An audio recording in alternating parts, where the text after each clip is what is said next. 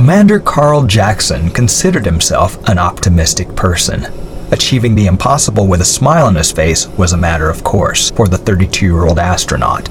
And it was exactly this attitude that made him who he was today, a successful test pilot who often defied the odds on dangerous missions for the Earth Combined Nations space program. As optimistic as he was, the test pilot wasn't sure if a positive attitude was going to be enough to get him out of the jam he found himself in on his current mission. He took a deep breath and glanced out the viewport of the cramped cockpit of his spacecraft as he remained strapped into his pilot's seat, helmet still securely fastened. Outside the viewport, roughly 10,000 kilometers away, surrounded by the deep velvet-like darkness of space, was an alien planet that neither he nor anyone back on Earth had ever seen. On its surface, vast orange-reddish continents were surrounded by turquoise oceans, polar ice caps, and layer upon layer of gray-white clouds that swirled in the planet's atmosphere. The alien world was reminiscent of Mars, but larger, more vibrant, and seemingly more alive. In the distance, beyond this strange planet, a little farther away than the distance the Earth was from the Sun, was this planet's glowing orb of a sun, Alpha Centauri A. Even farther in the distance, looming like an oversized star among the background constellations, was Alpha Centauri A's binary neighbor, the star Alpha Centauri B. Commander Jackson was the first human to visit Earth's closest neighboring star system, but this was not in the original mission plan for his test flight. In fact, the test had gone horribly wrong. Had everything gone according to plan, Commander Jackson's test flight was only expected to take him from Earth to the planet Neptune. Normally, a journey of that distance could take up to 12 years using conventional rocket propulsion, but with the experimental warp drive Commander Jackson was testing, the trip to Neptune could theoretically be completed in less than an hour in Earth time.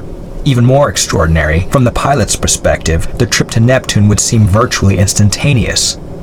Although each step of the test flight to Neptune had been followed according to previous test flights, and the initial stages of the mission seemed to have proceeded without incident, everything had not gone according to plan. The warp drive had somehow malfunctioned. At the end of his instantaneous journey through hyperspace, Commander Jackson discovered that he had not traveled the planned 4 light hours to Neptune, but had instead traveled 4 light years to the Alpha Centauri binary star system. As the engines cooled from the initial warp drive phase of the test flight, Commander Jackson calculated that roughly 11.5 months had passed on Earth since his departure. Surely everyone back home must have thought that he had died during the test, though, with his ship still intact, he had left no wreckage in his wake as proof of a catastrophe. Unfortunately, Commander Jackson had no way to quickly get a message back home. When he first realized his situation, he transmitted his status in a message using the only method available, conventional radio. As such, his message would not reach Earth for 4 years if the message was strong enough to get there without dissipating into the background radiation of interstellar space. In any event, Commander Jackson didn't have 8 years to wait for a reply. He only had enough air and water to last him for 24 hours. This would have been more than enough for the test flight's planned maximum duration of 4 hours, but in his current situation, there would be a race to get home before his life support ran out. Ever the optimist, Commander Jackson believed there must be a way to get out of this mess and get back home. If it was possible to make it this far out into deep space, he should be able to figure out a way back. Several minutes after its pilot requested them, the onboard computer delivered the results of the diagnostic checks on the propulsion system. Surprisingly, the results indicated that the warp engines were operating normally and had operated normally during the test. This obviously was not the case, and Commander Jackson decided that he was definitely going to have a word with the propulsion engineering team and the diagnostic programmers when he got back to Earth. A thorough scan using the ship's external cameras revealed no damage or other irregularities on the outer hull of the craft. This was fortunate. If any damage had been found, Commander Jackson did not have the equipment for a spacewalk to conduct repairs outside the ship. Besides, the spacecraft's propulsion system didn't really have any user-serviceable parts. After having spent most of his remaining supply of air and being no closer to determining what caused the ship to malfunction, Commander Jackson decided to take the next and only remaining step available.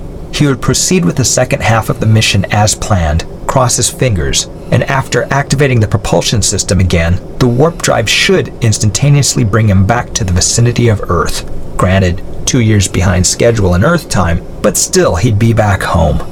He could already imagine the surprise his reappearance would cause and the stories he would tell.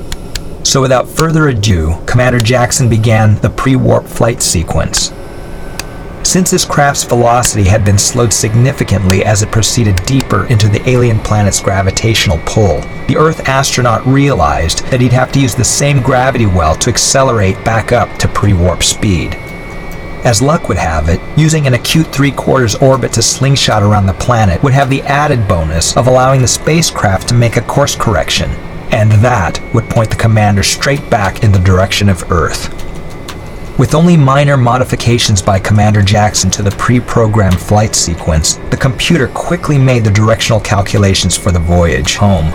All the commander had to do now was double-check the final course heading visually, pull down the safety shield of his helmet, and hit the engage button. With a rush of thrust from the main rocket booster, Commander Carl Jackson was thrown back into his seat. He tightened his safety harness as the ship turned toward the orange alien planet. Within mere moments, the planet outside the viewport grew larger and larger. As it did, Commander Jackson could begin to see more and more detail on the planet's surface. Mountains, valleys, and were those forests? Suddenly, the ship began to shake violently, and Commander Jackson felt something toward the rear of the ship pop with a loud bang as the spaceship surged forward again.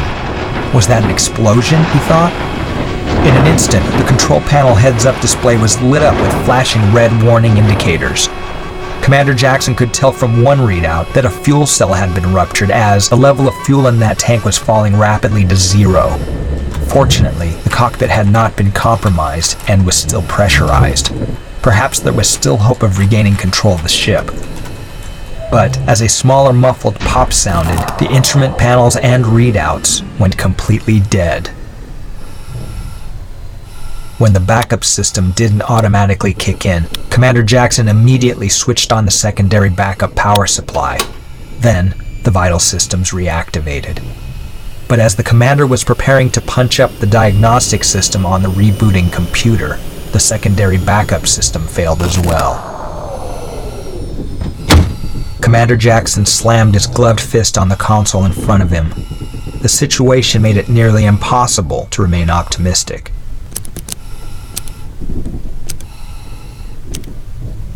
With the power completely out, he could already feel the quiet compartment beginning to get colder. It wouldn't take long for the temperature inside the cockpit to reach sub-freezing. Reflexively, the test pilot quickly switched on the heater of his flight suit, then repeatedly tried to restart the main and backup power supplies. No result. Nothing. As he tried repeatedly and without success to get his ship to power up, he thought about the life he had lived and all those he knew and loved back home. His family, friends. Although they had surely thought him to be long since dead, he was planning to surprise them with his return. But now the reunion he was planning was not likely to be. For a moment, the commander looked out the viewport. The explosion, or whatever it was, had sent the spacecraft into a slight tumble, but not sickeningly so, fortunately. Still, without the use of the steering thrusters, the craft would not swing around in a tight orbit as planned, but would dive straight into the upper atmosphere of the alien planet. Commander Jackson wiped off the frost that was starting to form on the viewport glass. As he stared out, his perspective of the planet outside spun around with the gentle tumbling of the spacecraft. He noted that the deep blue-green patches on many of the continents below reminded him of the forests of Earth. He wondered if there was life down there, if any creatures were there to notice the human-made meteor that was about to light up the sky as his spacecraft disintegrated in the atmosphere. As he took in the wonders of the strange world below, with its incredible unexplored mountains and deserts, and its massive unexplored oceans, Commander Carl Jackson savored the spectacle of vistas he had never in his wildest imagination thought he'd live to see as a scrawny kid growing up in Tuskegee. "Amazing view," he smiled.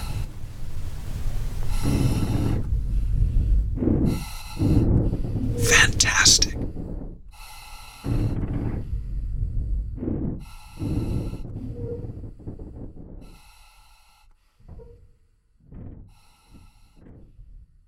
We hope you've enjoyed Re-Entry, an Auditory Chronicles original tale. Be sure to join us later in the spring for more tales of mystery and wonder, and visit us in the meantime on our website at auditorychronicles.com.